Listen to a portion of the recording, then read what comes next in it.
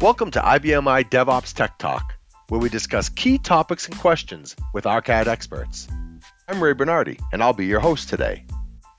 I'll be speaking with Alan Ashley. He's a Senior Solutions Architect here at ARCAD Software. We'll be discussing the importance of the management and protection of your test data. Let's get started. So, Alan, in some of our previous discussions, we've talked about test data management, you've talked about data anonymization and so on. Can you give us an idea of what some of the biggest misconceptions are when dealing with test data management and the protection of test data? Oh, sure. So as I've done some of the research on this and as I've studied our products and other products that are out there, some of the things that really come to mind are people confuse encryption and masking and assuming that they're kind of doing some of the same things. Whereas, encryption is you have a key and there's a door and you can open the door and you can see the data. Whereas the masking or anonymization part of it is you open the door and the data is totally different. That's one of the big misconceptions because a lot of applications use encryption or encryption at rest to protect the data, and that's really in a production standpoint. Now, another one is the anonymization and pseudo-anonymization, and yes, that is a word. Not easy to say, but it is a word. Well, you got it out. That's good. Yes. It goes along the same lines where a pseudo-anonymization can be hidden behind a token or a key. It's not really anonymized. It may look it, but it's not. Another one is, and this is can be kind of tricky, is when you talk about PII, there's sensitive and then there's non-sensitive, such as my date of birth by itself is irrelevant. It's PII data, but it's irrelevant because there's nothing else in context. When you start adding it into context, then it becomes sensitive, such as if you had my name in the same record with my date of birth, with my social security number, with my address, then it becomes sensitive.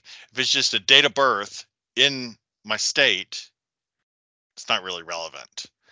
So that's some of the misconceptions when it comes into the test data management and the protection of the data that really come up when we start talking to customers and looking at what products do and what customers really want out of their products. So why do we need to be worried about non-production data? Well, when you start building out your test data and your test data management aspect of things, you're pulling that data from production. Now, as a former system admin, I was a system admin for a couple of decades, I guess.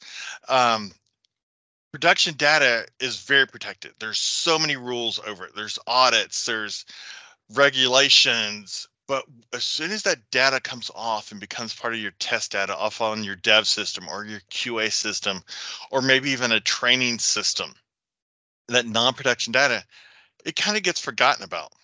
Well, the problem is it's still production data, just not in a production environment.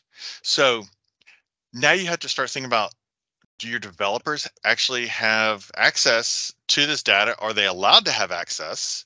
Is the data going offshore? Maybe it's protected data and can't be seen outside of the US. Well, as soon as you go into these non-production environments, that often happens and people don't think about that. And that has been one of the things that has come up when I speak at Common about this. I asked the question right off the bat, where do you get your data from for your test systems, for your dev systems? And they all go production. I was like, is it the same data? And they're like, yes. It's like, do the people that work on your test environment have access to production? Are they allowed to see the data? And more often than not, they're like, no, not really. And I say, okay, well, you realize you have PII data that they can look at. And their eyes get real big. And so that's the reason we need to start thinking about this non-production data and protecting the PII information within it. So then, is there something beyond that that's driving, why we need to protect this non-production data and this this test data? I mean, what are the forces here that are making us want to do this?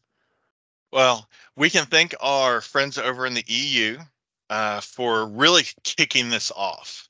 Hmm. Now, if we go back through history, there's various documents around the digital age, and even going back to newspapers. There's an article from the Supreme Court on this back in the early 1900s, late 1800s, I believe, where it starts talking about some of this protection of people's information. Now, at the time, it wasn't really PII as we know it today. But like I said, this really started coming about with GDPR coming Mm. out of the EU. And from there, it has kind of exploded across the globe because anybody that deals with anything in Europe has to follow those rules. And then we now have rules out of California, the CCPA. We have Law 25 coming out of Quebec in Canada. They're all following the very similar type of rules that come out of the GDPR. And now still, they're looking at your production primarily. But what's going to happen is this is going to start filtering down because auditors are going to start finding out where this test data comes from. Now, with this protection of this data from either non-production or production, you also have things called the right to be forgotten. This is where you're basically expunged from a production database. Now, there are some neat little tricks with this because you don't want to lose the metadata that goes with it, because that's something that businesses can really use. So you kind of have to fake the person in there or anonymize them. But this, like I said, this goes back to our friends in the EU with GDPR. They really started kicking this down the road. And now we're all following in and trying to keep up with those rules. So it's pretty obvious that we need to be concerned about both production and non-production data, our test data, if you will. What can ARCAD do to help? Well, here at ARCAD, we do have a product called DOT Anonymizer. It is part of our test data management suite of tools that goes along with Extract that we've talked about in the past. But one of the neat things that with DOT Anonymizer is it was actually born within ARCAD before GDPR. So we were kind of forward thinking on this protection. So this product was already in development when GDPR came around. So we were able to jump right in and start helping customers, including ourselves internally, for this. Now, one of the nice things that comes with our tool, DOT Anonymizer, is the methods that we can use to anonymize. It could be something as simple as just random. It just puts random stuff in there. You can use Groovy scripts. One of my favorites is using regex and regular expressions for that data. Now, all that sounds very manual, that you're having to go through and select this field and say, oh, I want it to do this. Well, this is where DOT Anonymizer really helps things out here. It has a data detection part of it. So you can go through and define out what you want it to look at, and it can go through and say, hey, this meets these rules. Would you like to apply it here?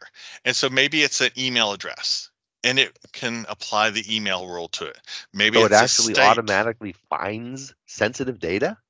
Yes, you tell it where to go look, and based on the rules that you give it, it can say, hey, this looks like a social security number. It may not be a social security number. It could be as much as an account number that looks very similar, but it's going to come up and say, hey, you said look at this for 85% accuracy. This was 90% matching a social security number. And here's the rule that you should probably run against it. That's now nice. You can look at it and go, that's just a random number. It's not a social security number. You don't have to do it. But it does find those things: zip codes, names, addresses, birth That's dates. a ton of time saved right there. It is a big time saver, particularly when you have hundreds of thousands and millions of records and fields and different databases. Because I say different databases because this is what is cool, is there's, we grew up on the IBM. Me and Ray, we go way back on the IBM back We to sure do. System 30, way back when. We don't want to say how old we are, but over time, what we have found is you never have just an IBM database. There's always a Linux server or a Windows server or something, some other Oracle database in front of it. There's always something there tied into it. With DOT Anonymizer, you can anonymize both sides at the same time.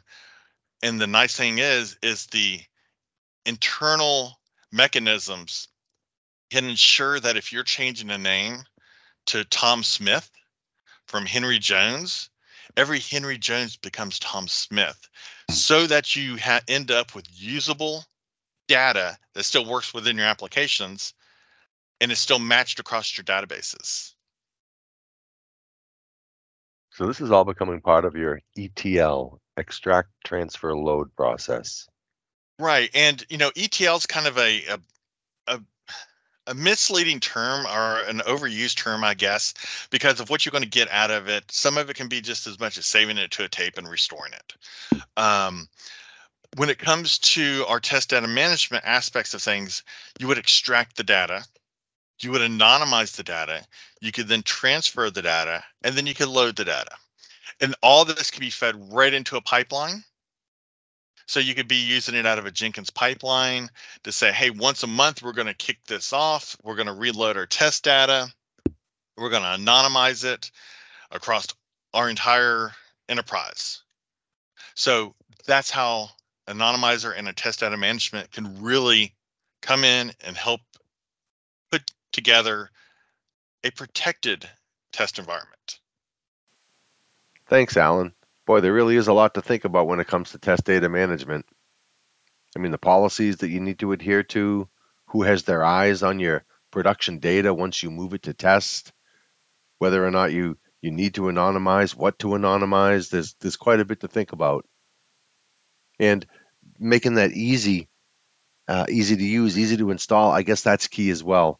So, I mean, that follows right along with DevOps and what we're always talking about. That's why DOT Anonymizer by ARCAD is a great solution for what we've just discussed.